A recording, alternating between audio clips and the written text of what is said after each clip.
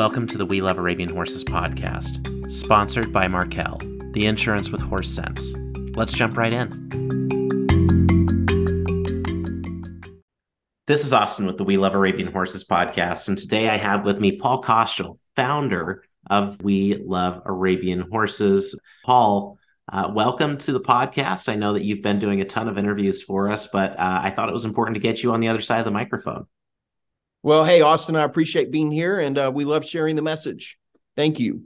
Absolutely.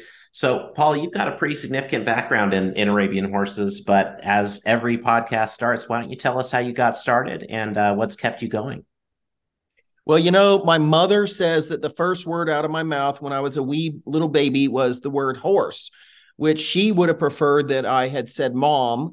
But apparently from very young, I seemed to love horses, and my mom's best friend happens to be big, and they had Arabians and saddlebreds back then, and they had helped her get me hooked up to a lesson program in the Houston, Texas area, which happened to be Gwen Nix, who's she's now deceased, but a very, very regarded equitation instructor, and her husband John and she ran a really nice barn there in the Houston area, and we trained out of there as we got started. And I was 5 or 6 when I first took my lessons, and it took the first horse that I actually bought was an Arabian horse, and they had guided me to an Arabian instead of a saddlebred, and here we are today. I've been a big fan of Arabians my entire life, and share the passion just constantly. It's just a magnificent community that we live in, and I have enjoyed being a part of it. We showed when we were kids. My sister was involved, and then we both went to college. My mom wouldn't let me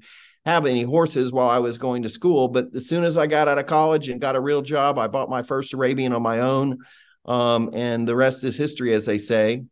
I've just really enjoyed it. And I've also along the way been very involved in the club activities and then the regional activities. I became the president of the North Texas Arabian Horse Club, and then director of Region 9, and then numerous committees with AHA and others. And it's been quite an interesting journey for myself. Yeah, you have a wide breadth of experience and knowledge too, right? I'm going to throw the one out there that you didn't, is that you're a national level judge. And I think that you've judged a fair amount, not only within the United States, but all over the world. Yeah. Well, yes. And that's been another thing that I, very young, as soon as you could apply to become a judge, I started when I was 21 and I loved it. I learner judged, I think, 20 different shows, and I started judging fun day, one-day shows before I had my judge's card to get more practice. And today and over the years, I've been able to judge in U.S. Nationals numerous times and other national shows of the countries around the world. And the judging part of my experience has been a very phenomenal piece of my own education. And I love it. And I love being educated and learning more every time I go to participate in anything. It's really a component of how we all get better. Yeah. And I can tell you that from my part, I've learned the most from judges that I've had the opportunity to work with or speak with, related to horse shows or not. There is no person that's more equipped to answer questions about the Arabian horse and be a space of general knowledge than folks who have backgrounds like yours. So from one person that loves them to another, thank you. Well, it's good. And, I think it's really given me a view of education and why education is so important for all of us. And with We Love Arabian Horses, education is one of our critical components. But, as a judge, you're constantly learning new things. If you want to stay up to date and what's going on, and not just the rule book itself, but just the conversations about this horse versus that horse, or styles of showing and all of that, the breeding programs and whatnot, I think you need to be really current and relevant, and those things require an ongoing knowledge of education and learning from others, like you said, kind of mentoring. And I still learn every time I go and judge a horse show. I come away with something I've learned from my fellow judges or others, and it sends me back home with more knowledge than I had before I got there. Yeah, that's really neat. And you kind of mentioned it, but the reason that we're all here is you got We Love Arabian Horses started. Can you tell us a little bit about how you started it, what the idea was behind it? Yeah, this was back in 2017. So we've been around for 5 years. And literally, kind of on a lark, I just one day kind of culminated in deciding that we needed a faster, better structure for creating marketing programs to market the breed.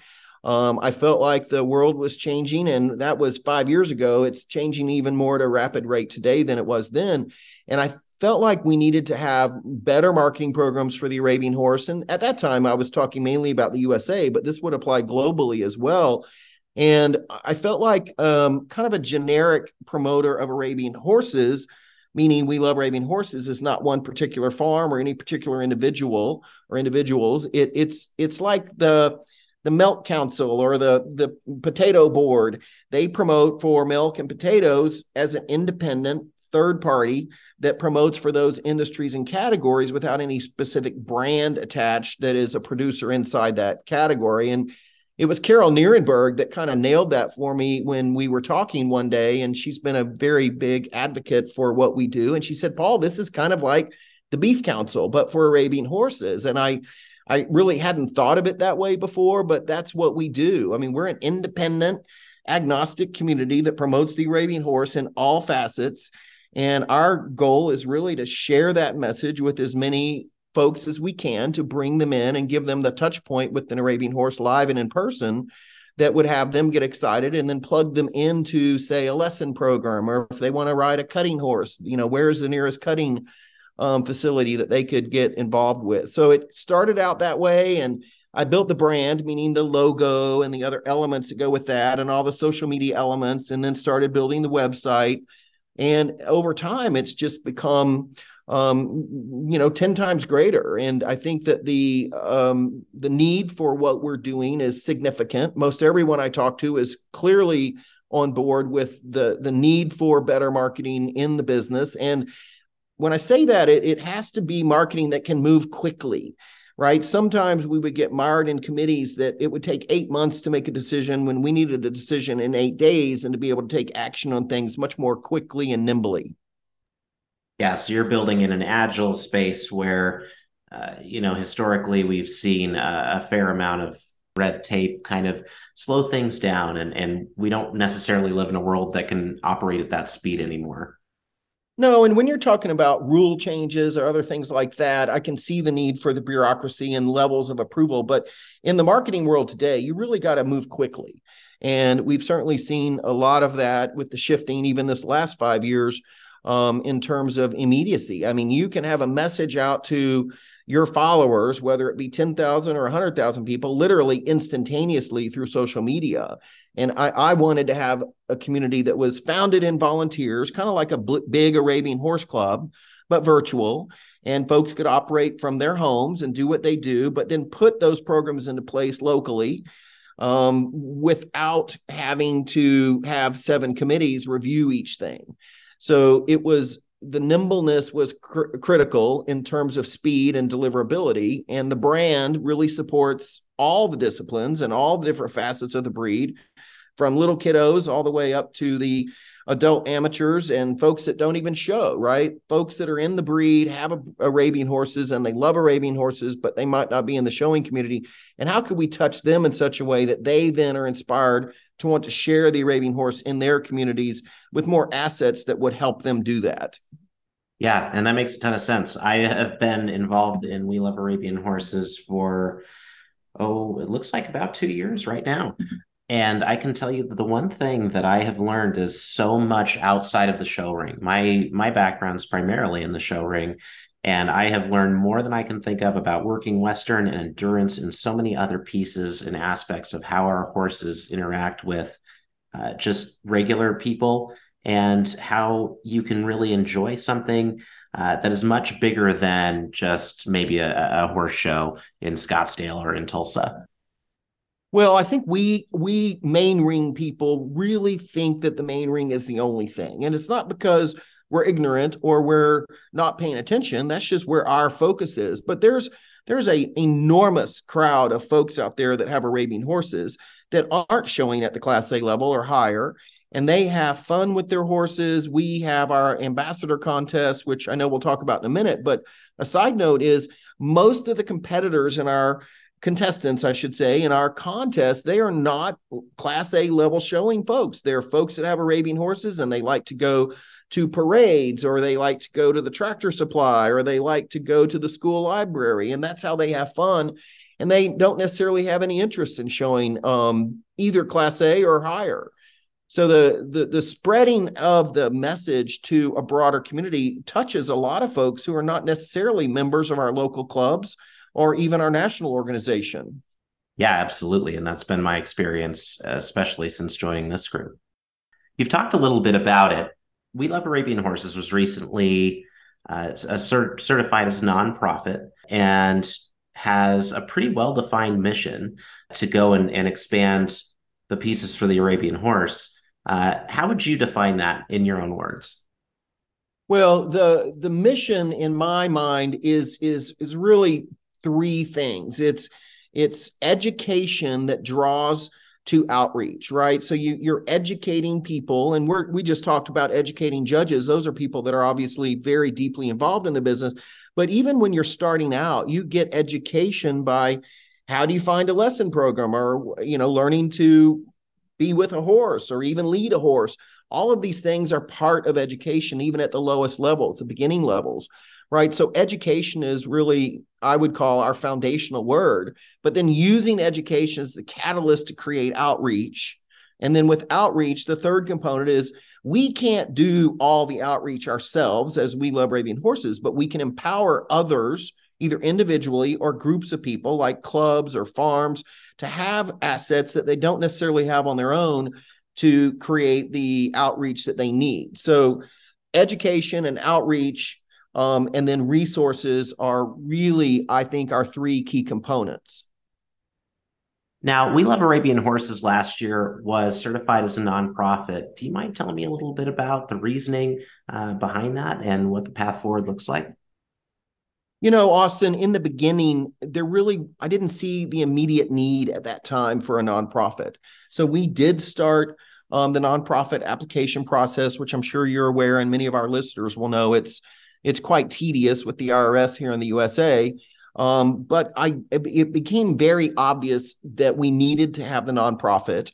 And luckily, we found a fantastic firm here in Texas to help us get the nonprofit. Once we got all of our application materials completed and to the IRS, they had prepared me for a 9-month waiting period, which would have put us about June or July this year. And we got our nonprofit approved by the IRS in 6 weeks, which my lady that handled all this was astounded.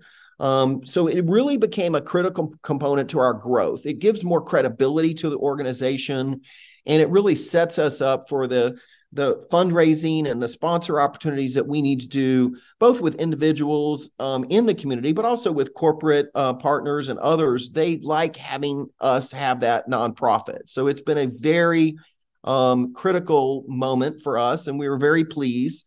We also did a rating. There's third-party companies that rate nonprofits, and we went through the process immediately with one of them, and we got their highest level rating as a nonprofit for all of our finances and all of that other information, which just adds another layer of credibility to what we're doing. So we've got quite a few platforms of We Love Arabian Horses. There's a website, social media, the Facebook page is super active, and there's more than one of those. Can you tell me a little bit more about how all of that is working together? Yes, we started out with a Facebook page, and that's where we began. Then we added an Instagram page.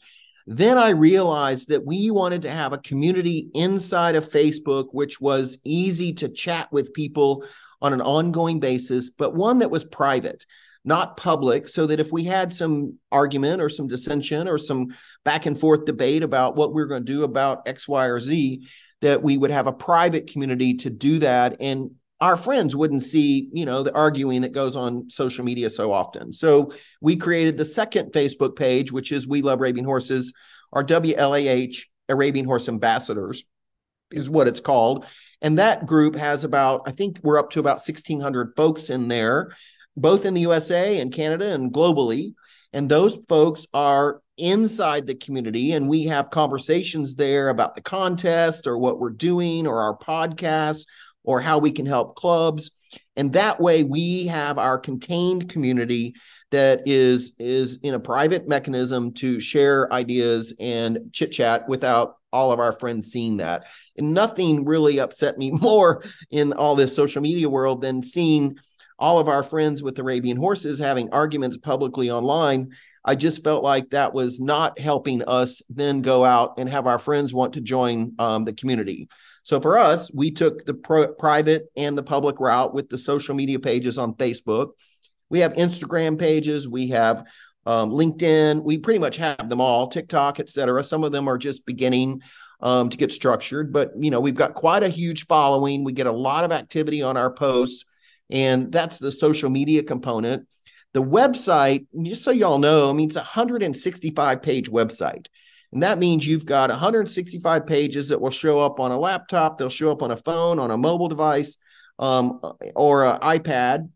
And every single exposure is an opportunity for someone to get connected to something that we're doing or want to inquire.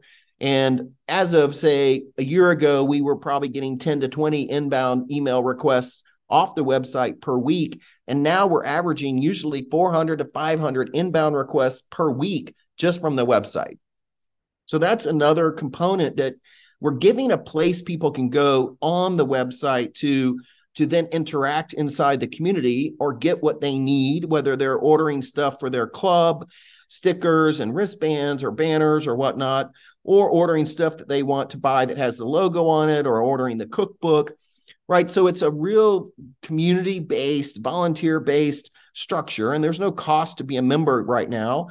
We may add a membership in some point in the future, but right now it's free for people to participate. And then if they're in a certain program that costs a little money, to have to pay for it, like our ambassador contest, our contestants pay $29. That is a separate individual fee, but otherwise all the elements that are included, all the educational programs are offered for free. In total, we have about 25 different outreach programs of one form or another that are constructed, and some of them are fully baked and fully functional, and others are in the process of learning and developing and will be cultivated as we, vet them out, so to speak. So we've got quite a few programs already built. And the two that are really the most visible to everyone is our podcasts. So thank you very much for leading our podcast team. I appreciate that. And the second one is our ambassador contest, which is putting boots on the ground in local markets all throughout the United States and now starting to be globally. Yeah. And I can tell you that the impact from just my life, the podcast has been very interesting and fascinating. I felt very happy to be a part of it. So I always appreciate the chance to work with like-minded folks on a project like this. The podcast has been super transformative, in my opinion. That and the ambassador contest has been as well. And for me, they're the primary pieces that I see the most traffic around when it comes to We Love Arabian Horses. Can you tell me a little bit more about how these two pieces in particular started? Yeah, the podcast, we really have two audiences. We have the audience inside our Arabian horse community, which we need the power of the inside individuals who participate to make the current community in order to have the power to reach the external audience, which is those folks that we would like to bring into the breed. The podcast is really designed for that internal community. We provide educational interviews with folks on breeding and judges and other things that are very helpful information pieces. We also provide topics around current day issues that need to be discussed. And we have experts in the industry globally who have an invitation from us to join our podcast and talk about certain things. So that really is designed for an internal community.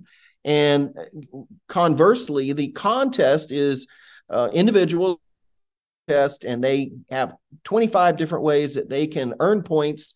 And then they earn prizes for putting the Arabian horse out there in their community, whether it be in-person events like schools and libraries or career days or going to the Tractor Supply, or it is social media activity that they do.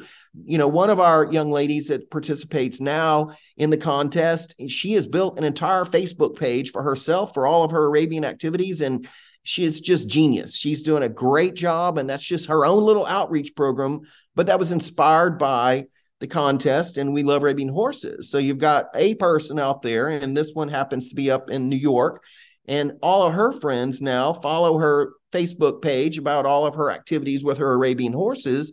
And just last year alone, she had 3 different friends reach out to her and ask how they could get involved with Arabians and want to take lessons. So there's just one example that has already tripled itself in terms of, a result, bringing new people into the breed. Another one of our contestants, she has a very great relationship with her nearby Tractor Supply. And recently she was invited by them at their grand reopening. They did a big remodeling of the store. She was invited to bring her Arabian, and her friend also has an Arabian. And the 2 of them took their Arabians as part of the contest to this invitation request by the Tractor Supply.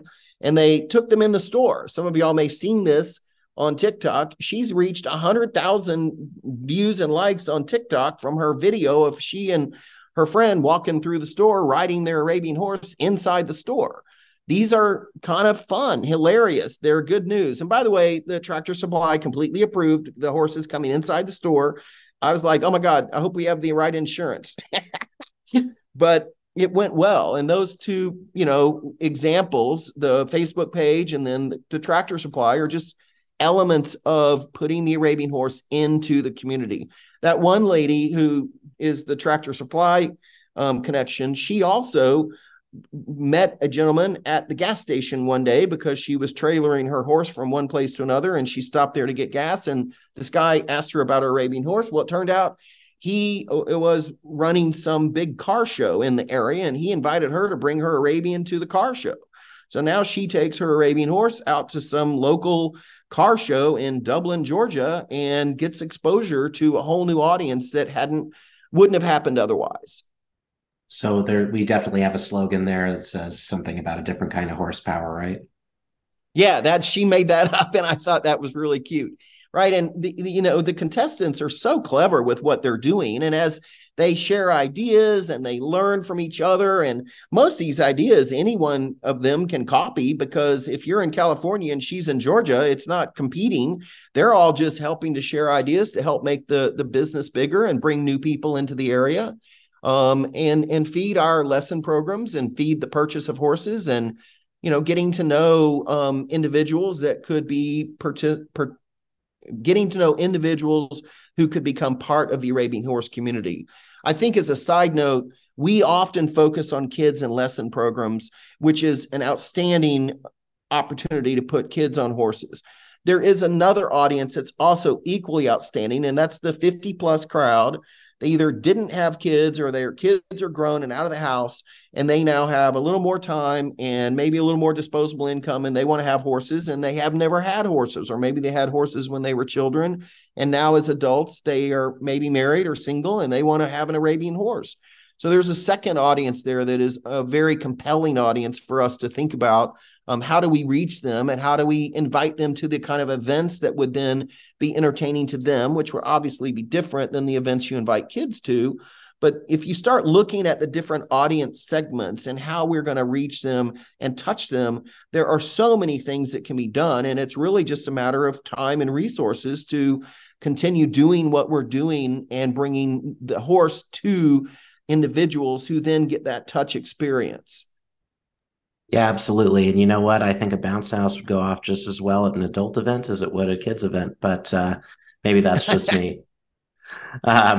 So, I mean, We Love Arabian Horse has been growing quite a bit recently. What would you attribute the things that are helping the growth and helping the program move forward? What's moving the needle for We Love Arabian Horses right now? Well, I kind of think of it in stages. And if you look at any startup company, I mean, we're a business. We just happen to be a nonprofit business. You look at startups, they have stages of development, and then they hit a level, and then they take it to the next level. I think last year, for example, getting the nonprofit was a huge bonus, a huge win, and it really stepped us up a notch. Last year, we were major participants at Scottsdale, at Region 12, at Region 9, at several other regions and other horse shows. Right. So the contact conversations that are happening inside the community just keep multiplying. And we have a number of folks like Debbie Kane who really help me with sharing that message and talking to folks. So over time, more and more people really understand what we're doing. We're not just a social media page that's posting, pretty pictures of Arabian horses. There's actually things to do, things to think about, and ways to get involved.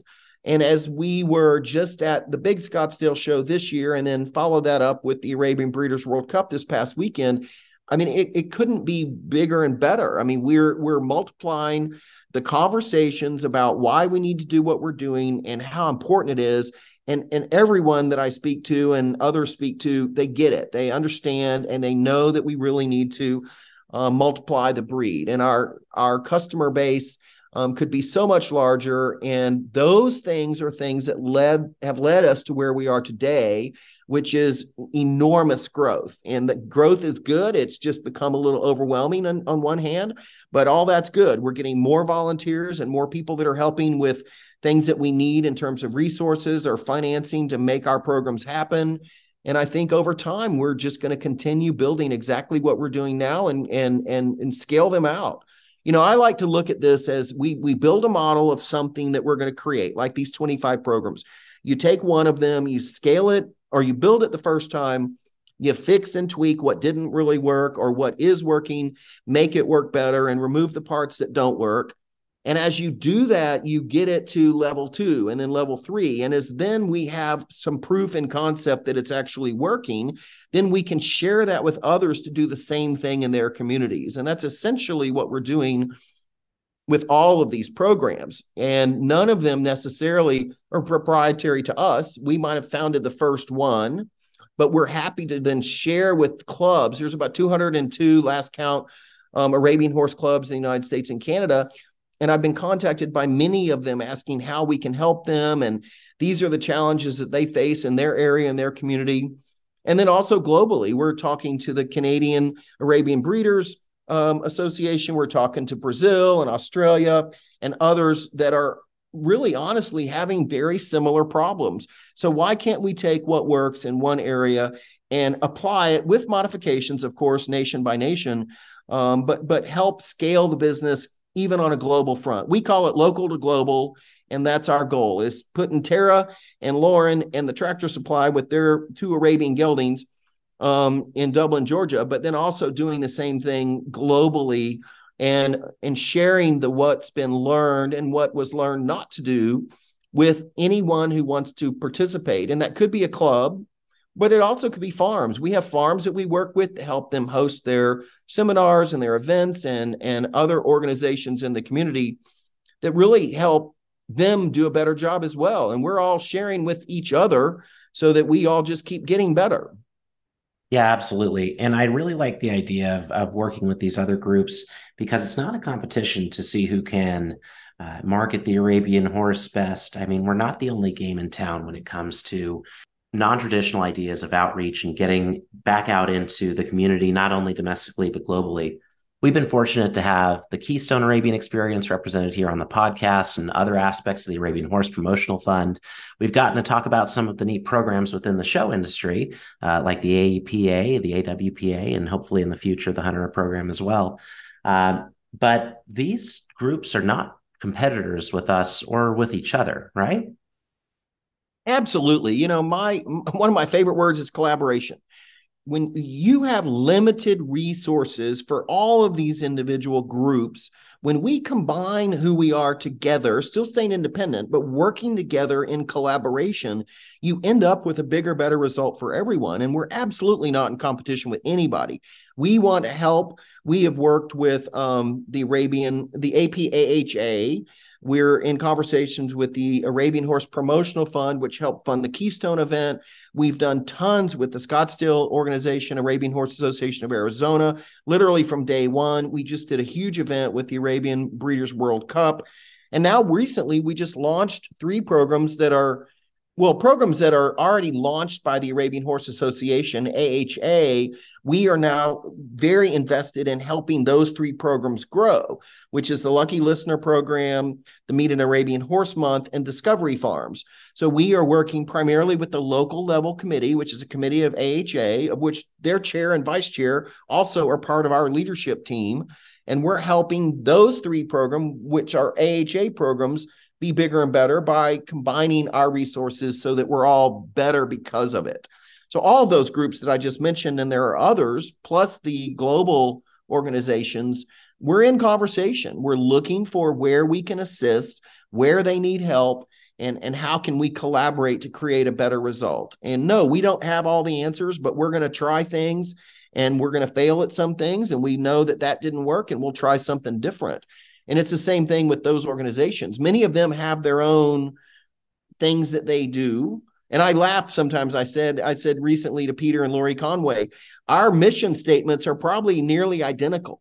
But what you do to go about doing what you do is different than what we go about doing what we're doing, even though our mission statement is outreach and growth. So any way that we get there is the goal. And those organizations, most of them have been very, very receptive from day one about us all working together. It's been great. Yeah, absolutely. I guess that kind of gets me into my last question here.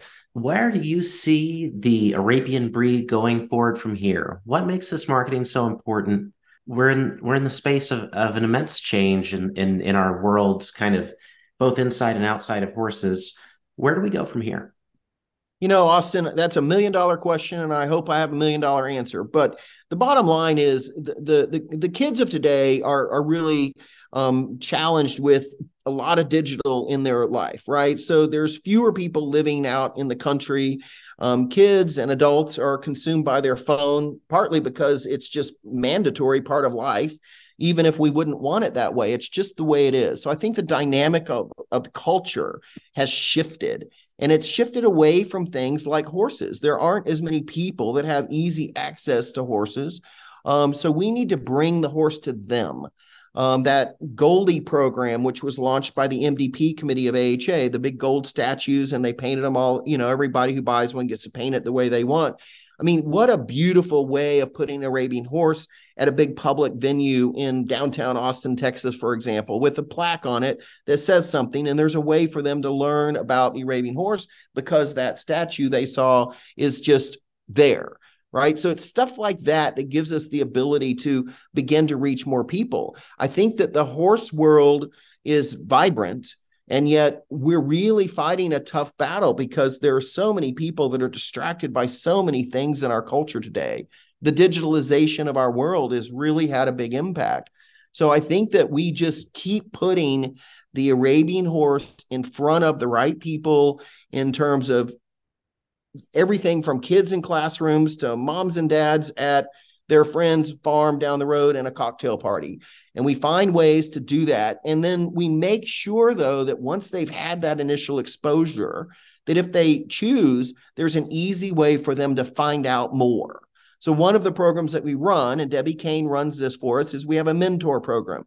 So if you, Austin, went to a local party with your friends and you weren't in the Arabian horses and you were at an Arabian horse farm and you wanted to learn more, we'd have an easy way for you to get plugged in somewhere to do what it is that you want to do.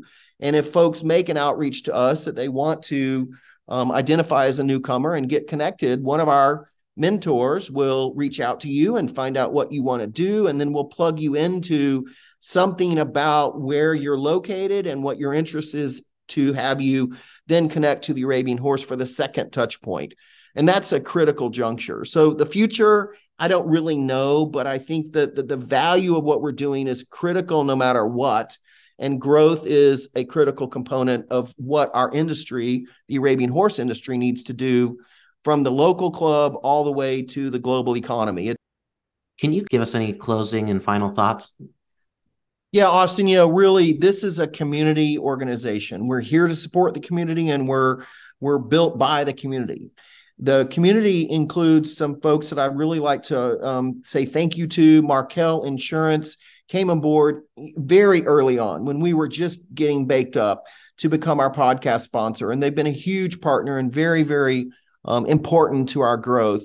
Similarly, our ambassador contest, is sponsored by Equine Athlete that came on last year, and they were joined then by Royal Arabians this year. So we've got 2 sponsors for that. Our community is this organization, and we can support the entire community from afar. People can do what they do with the We Love Arabian Horses even from home. We've got about 50 different folks that have become a sponsor in one way or another, whether that's a business as a corporate sponsor or individuals or farms. And each of them is so important and so critical to where we're going and what we're doing. You know, even the wristbands that we do, we can't give them away fast enough. Oh my God, we buy thousands of wristbands and they're literally gone before we know it. And Lucho Guillermez has been a huge supporter of what we're doing. And he and his wife, Ashley, have been helping us pay for the wristbands, for example. These kind of things are so important to what we're doing. And I just really want to emphasize the importance of our organization inside the community and for the community to help grow the community, right? So the aspects of all of that, from the sponsors, the volunteers, the leaders that we have, and as we grow, we'll continue to get bigger and a bigger structure without a lot of bureaucracy. We're intentionally trying to keep a business mind with less bureaucracy, but efficiency is our goal to continue doing what we're doing. And I appreciate you taking the time to interview me for this. And if folks have any questions, of course, feel free to reach out to me anytime, and we'll be happy to get you connected one way or the other. And Paul, where is a good place to reach you? The best is my email at We Love Arabian Horses. It's paul.kostial, Kostial, at welovearabianhorses.com. That really is the best. If you want to reach out to me on Facebook, of course, you can find me there as well. And those are probably the 2 easiest, unless you have my phone number already, and you're more than welcome to send me a text. Awesome. Thank you so much for spending your Sunday evening with me, Paul. And hopefully we get a chance to talk again soon, potentially out there in your direction. Thank you, Austin. I appreciate it.